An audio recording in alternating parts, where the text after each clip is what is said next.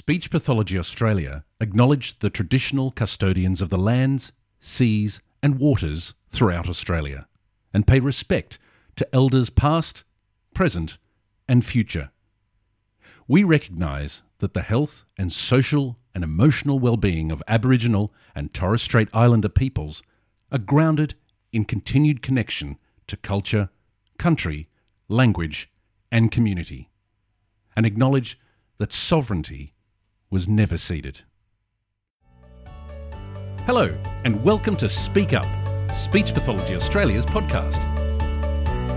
Each week we showcase a conversation with inspiring and influential people who are advancing practice in one of the many and varied areas of speech pathology. Let's hear from this week's contributors. Hi, it's Annika. Welcome to this week's Speak Up conversation. It's so important for us to continually learn and have up-to-date knowledge about conditions experienced by the people we work with. Today, I'm really excited to be deep diving into one such condition, fetal alcohol spectrum disorder, with Kate Pollard. Kate is the Director and Senior Speech Pathologist at Melaleuca Therapies, a private practice located in Nhulunbuy, a township on Longu country in East Arnhem Land in the Northern Territory. Kate is a member of the Fetal Alcohol Spectrum Disorder Hub Australia and has experience working on FASD diagnostic teams with paediatricians and other health professionals. She is also a Speak Up podcast veteran, having been interviewed about her experiences of being a rural and remote clinician back in season 2. Welcome back to the podcast, Kate. Thank you. It's great to be back. Now, I am so looking forward to learning more about FASD today, and I will be honest, it's not an area I know a huge amount about, but I'm wondering if a good place to start might be to explore what we currently know about alcohol use in Australia. Yeah, sure. As we all know, alcohol is such an integral part to the Australian identity and always has been. A few beers down at the pub, a few beers at the footy, beers with mates. And I think it's quite overlooked as a serious issue, the consumption of alcohol within Australia. It's very widespread across the nation through most communities as well. There has been a slight shift in the younger generations with slight decrease in alcohol consumption, although it is very slight. But the Australian Institute of Health and Welfare record that around 77% of Australians aged 14 and over have consumed at least one full serve of alcohol in the past 12 months. So, we're talking about teenagers. Young kids. Yeah, starting really young with alcohol. So it's something that is so socially positively regarded in Australian society that we just overlook it. Yeah. So interesting. So, Kate, what actually is fetal alcohol spectrum disorder? Yeah, so fetal alcohol spectrum disorder is a neurodevelopmental impairment, and it's due to brain damage, actually, that was caused by exposure of a developing fetus to alcohol. And the exposure could happen at any time during pregnancy. And the first 13 weeks are the most important, to abstain from alcohol. Not that I'm saying you should drink at all, but it is those first 13 weeks where the fetus is at its most vulnerable to the effects of alcohol. So I understand that fetal alcohol spectrum disorder is an umbrella term that covers a number of different subcategories. I'm just wondering if you would mind clarifying what fetal alcohol spectrum disorder actually is and what the subcategories underneath it actually are.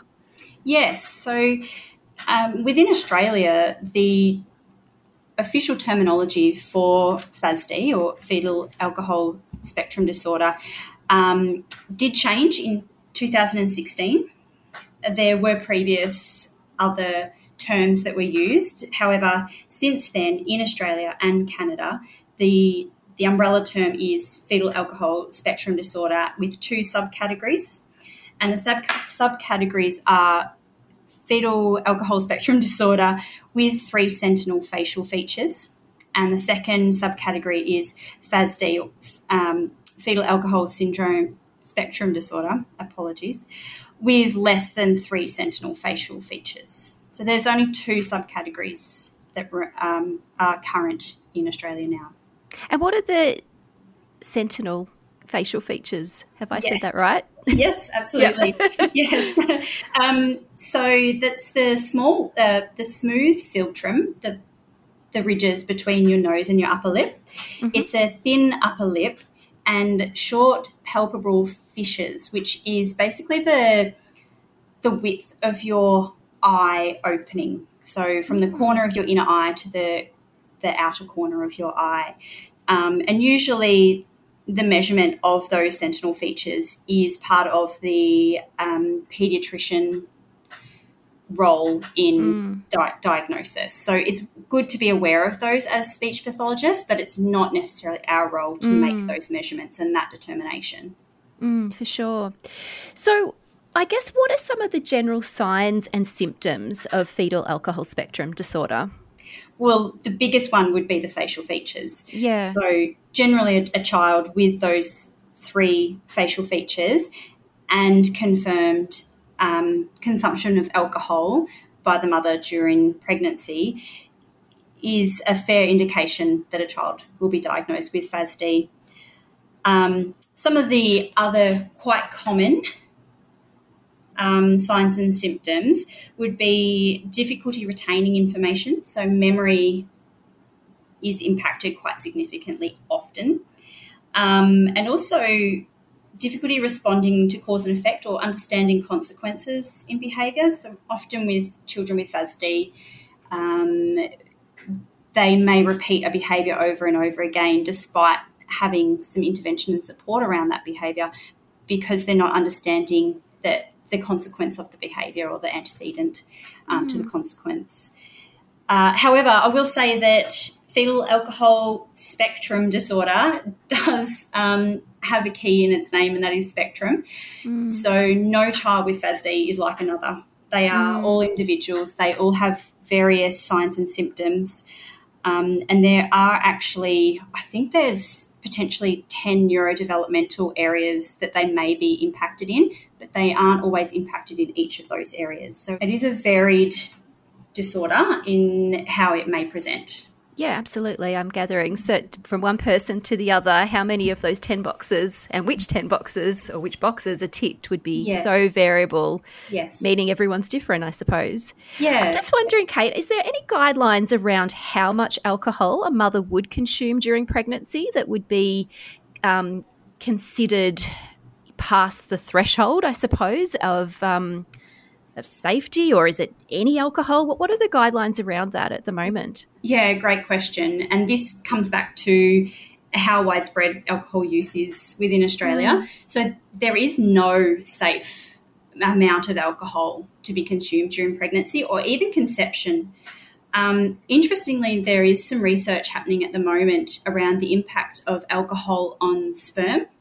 So we're actually unsure of the implications of that and how that may be impacting the fetus as well. So the new message is that no alcohol is safe for a mother or a father through conception or pregnancy.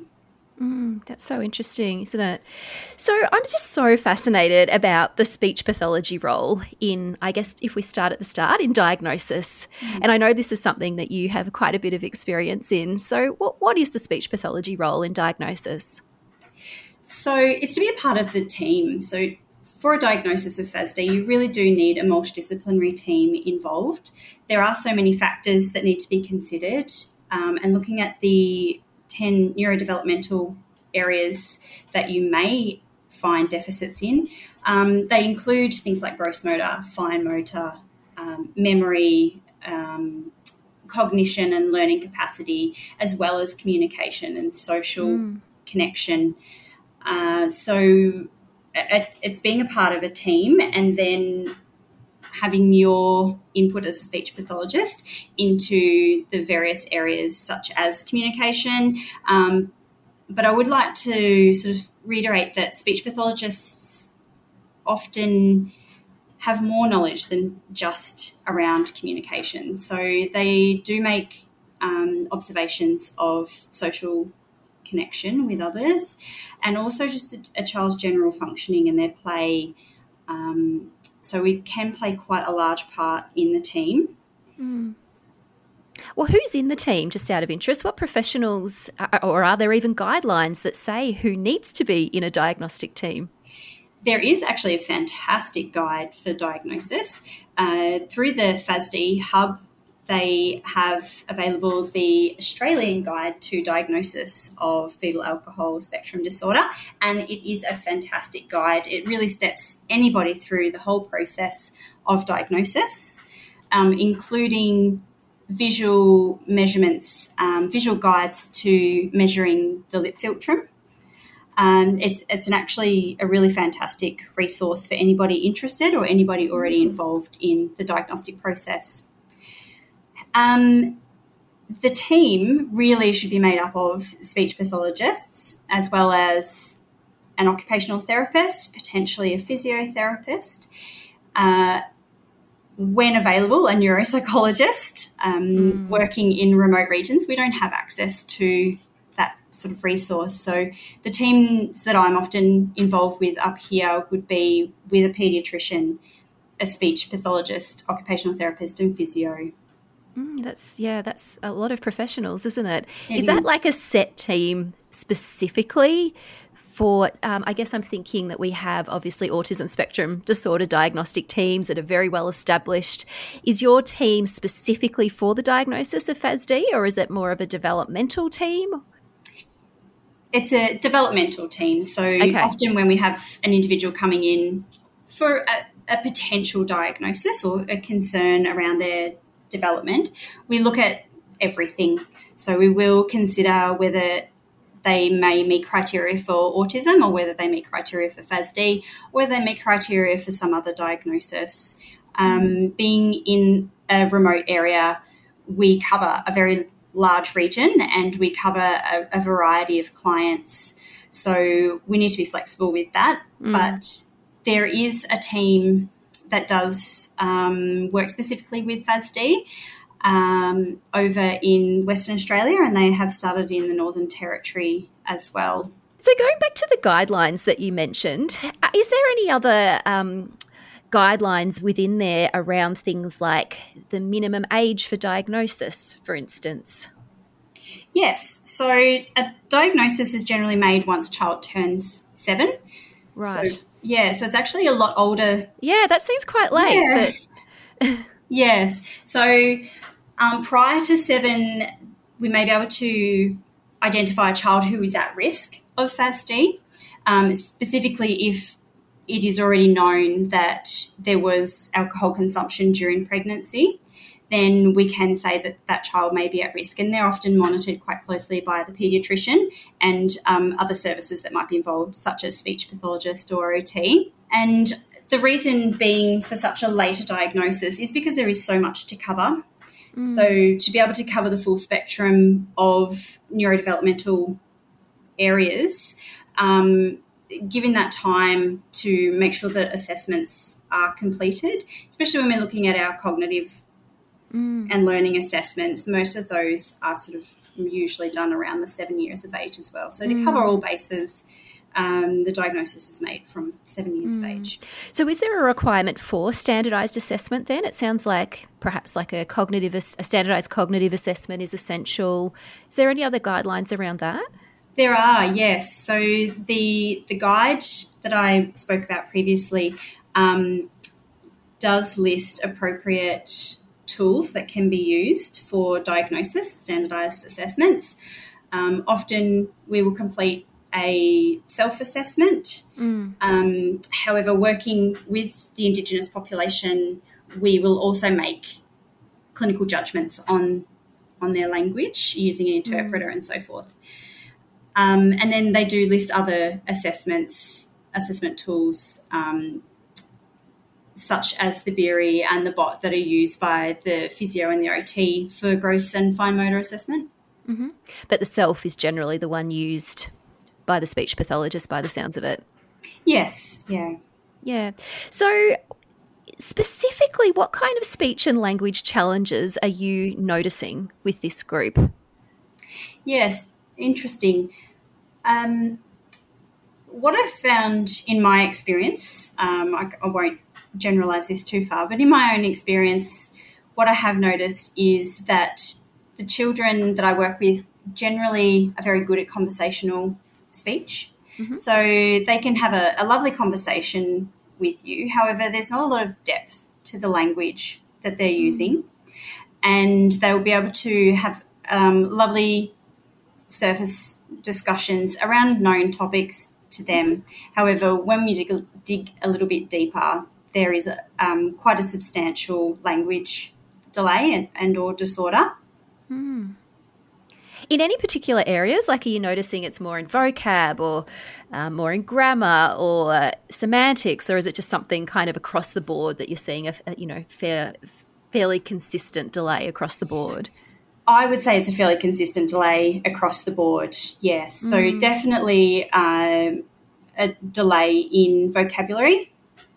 And they'll often have a really contextualised vocabulary, so it's very whatever they've been exposed to and that they know specifically, and will often be very good at masking that. So are able to use strategies to divert the conversation back to something that they're aware of and have a lovely, really social chit-chat with you. And often this can be overlooked for quite some time until you really dig a bit deeper and do those standardised assessments, yeah. It sounds like making connections, like they've got some surface level great language happening, but it's that making connections between all of that. And I can imagine once a little one starts school, some of these difficulties would become more obvious. Is that right, compared to perhaps when they're in preschool? Yes, I would say so. I think across the board it becomes a little bit more obvious once you're at school. Often attention is really difficult for a child with FASD. Understanding, obviously, those higher level requests and things that are in place at school versus at home with your family. Yeah. And what about transitioning to written language? Is there anything in that space? Are these kids more at risk of having difficulties transitioning to written language? Yeah, absolutely. We do see the link between verbal language and literacy. So we will often see a child with FASD have difficulty with reading and writing, and there can be many variables with that. The visual perception along with their own vocabulary deficits can be quite difficult to establish reading and writing skills. It's really complex, isn't it? And challenges for these kids in so many areas. I can imagine, life is not easy for these kids. It's, interesting. So are there any protective factors that can improve outcomes for kids with FASD? Well, the main protective factor would be to abstain from alcohol during pregnancy. Yep. And preventative is better than the cure, definitely. Yeah. What about one, obviously, unfortunately, this little one, that hasn't happened for this little one. Are there protective factors around family or other supports that might lead to better outcomes for them? So early intervention is key. Being able to support an individual from a really early age, despite not having a diagnosis. As we know, the diagnosis is later, but just identifying the individual having difficulties early and then being able to implement the supports around them and putting in strategies and supporting the parents with understanding why their child might be having difficulties or the areas that they are having difficulty in. So that early identification and then early intervention for sure. And are you finding these kids that might, get a diagnosis at 7 are able to access NDIS in that early intervention space? Most of the time, yes. Okay. Generally because their communication will be delayed or disordered from early on. Again, that's a sweeping statement, but the individuals that I've been involved with generally are identified early as having developmental delays, and it's when we start to piece the puzzle together that we eventually come to the conclusion, that they meet the FASD criteria. Well, that's great. That's great to hear that there is that financial support for early intervention pre-diagnosis. That's awesome. It sounds a little bit like ADHD. Yes. I'm just saying that as an aside. I don't know if that's true, but some of how you've described the frontal, like it sounds quite frontal lobe challenged, and some of those working memory. And so, I don't know. It just sounds ADHD is also another indicator. So ADHD is one of the, if you've got a child who's having difficulty with memory and has ADHD, has a language disorder, you really need to look more broadly and potentially refer to an occupational therapist, a pediatrician, a neuropsychologist for further assessment. That's fascinating. Yeah, I think that's some of the areas that speech pathologists can probably identify early, is that attention and that overactivity. And then the memory, I think, is a really big one often, that we might be teaching a skill and the child comes in the following week and hasn't retained the skill or may lose it within a few weeks. And then often, to me, that's a bit of a red flag to go, there's something else going on here, and to really dig a bit deeper to find out what the cause is or what other areas they might be having some difficulties in. Oh, it's so interesting. So if I can move you on to intervention then, what is the speech pathology role in intervention? And I can imagine it might change a little bit across the lifespan and perhaps pre-diagnosis, post-diagnosis, etc. But I'm just really interested in your thoughts about what our role is in intervention. Yeah, absolutely. I think, as you said, the intervention role does change over the lifespan. And for speech pathologists, I think there's the opportunity to take a more proactive health promotion role in those early stages. Many of us are involved with mothers' groups or with young children or even with teenagers, and providing that education around alcohol and the impacts of that on an unborn fetus are really valuable at those various stages throughout life. And I think we have the opportunity with our relationships with various people to impart that knowledge. But beyond that, in our traditional role, it is around supporting the various and individualised language, speech and pragmatic development. And this will change across the lifespan. Obviously, early on, we might be working on vocabulary expansion, but then once we're looking at a teenager and even an adult with FASD, working on the vocabulary that they need for their functional vocabulary. So what they need for their job or for their schoolwork, and meeting the needs for that individual. Do you find many adults do come back for intervention support, or is that quite unusual? In my experience, I haven't had many adults come back.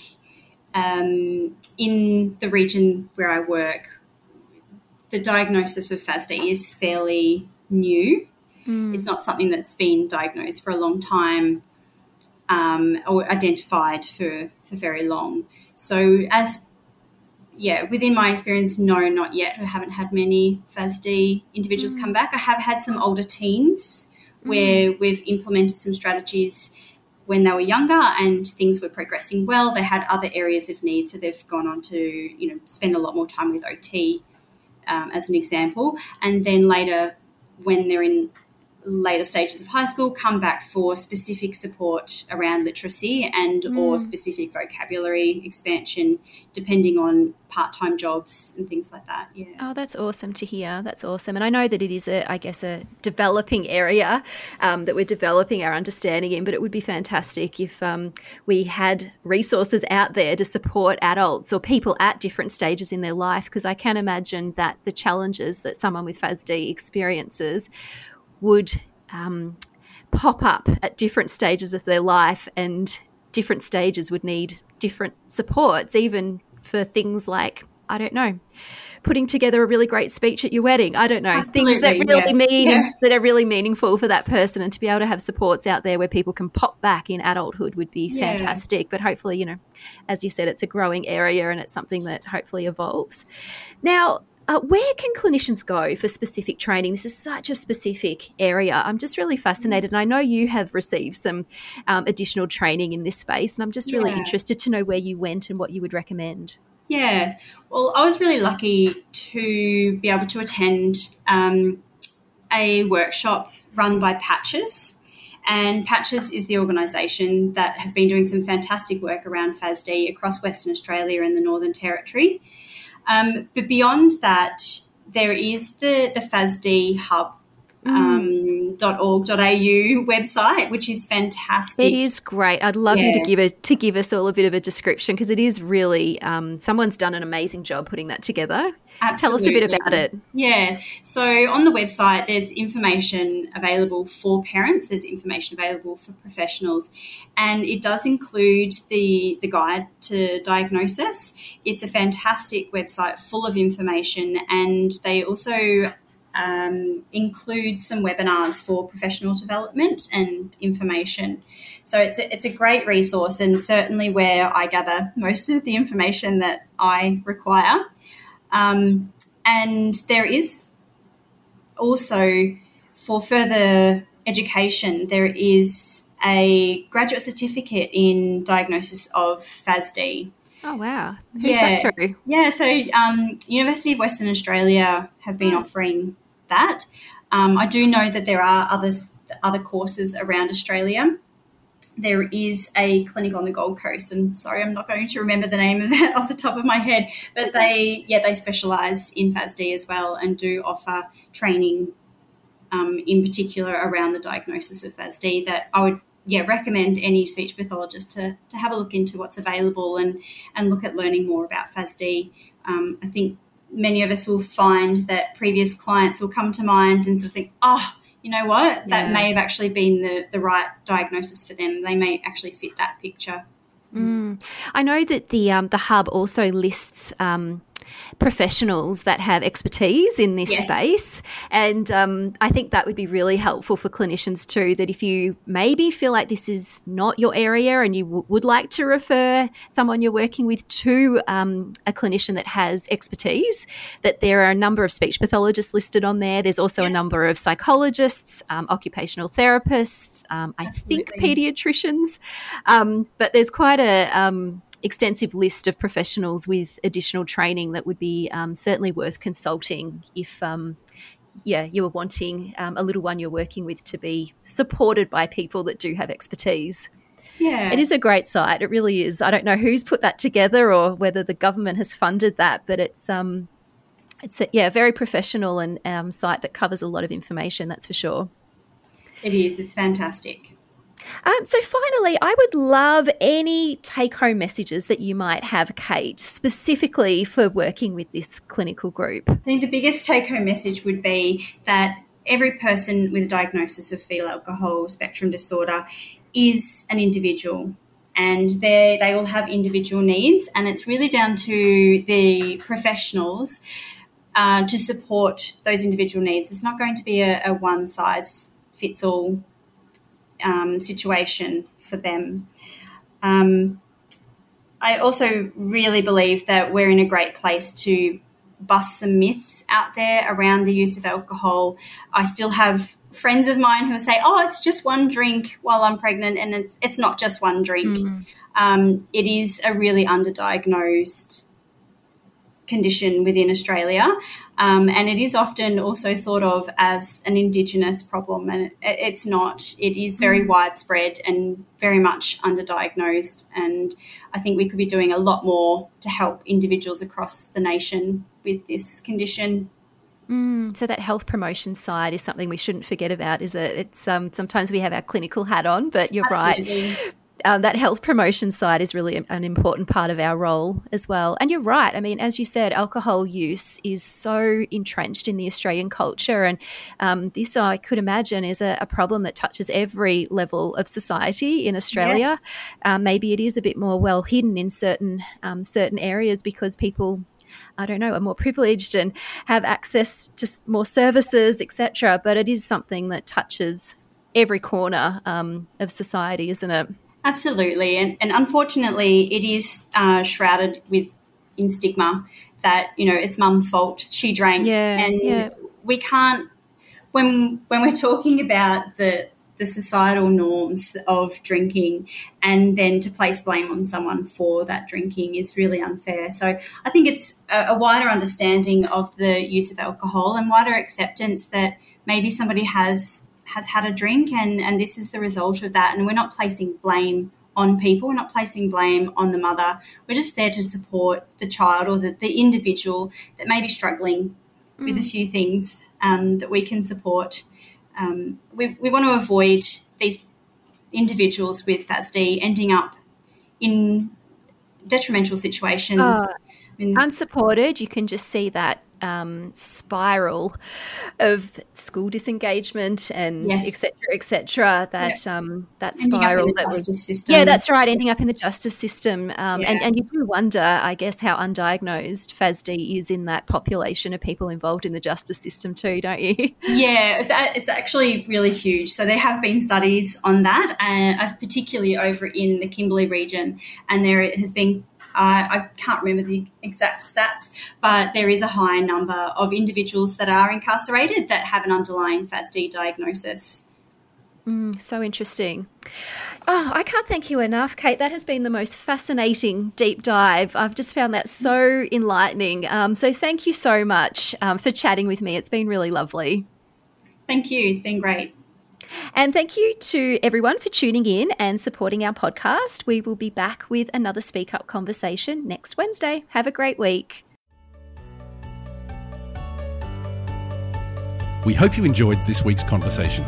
Be sure to subscribe to the podcast where all good podcasts are found, and make sure you share it with your colleagues. You can also visit us at speechpathologyaustralia.org.au. Thanks for tuning in, and bye for now.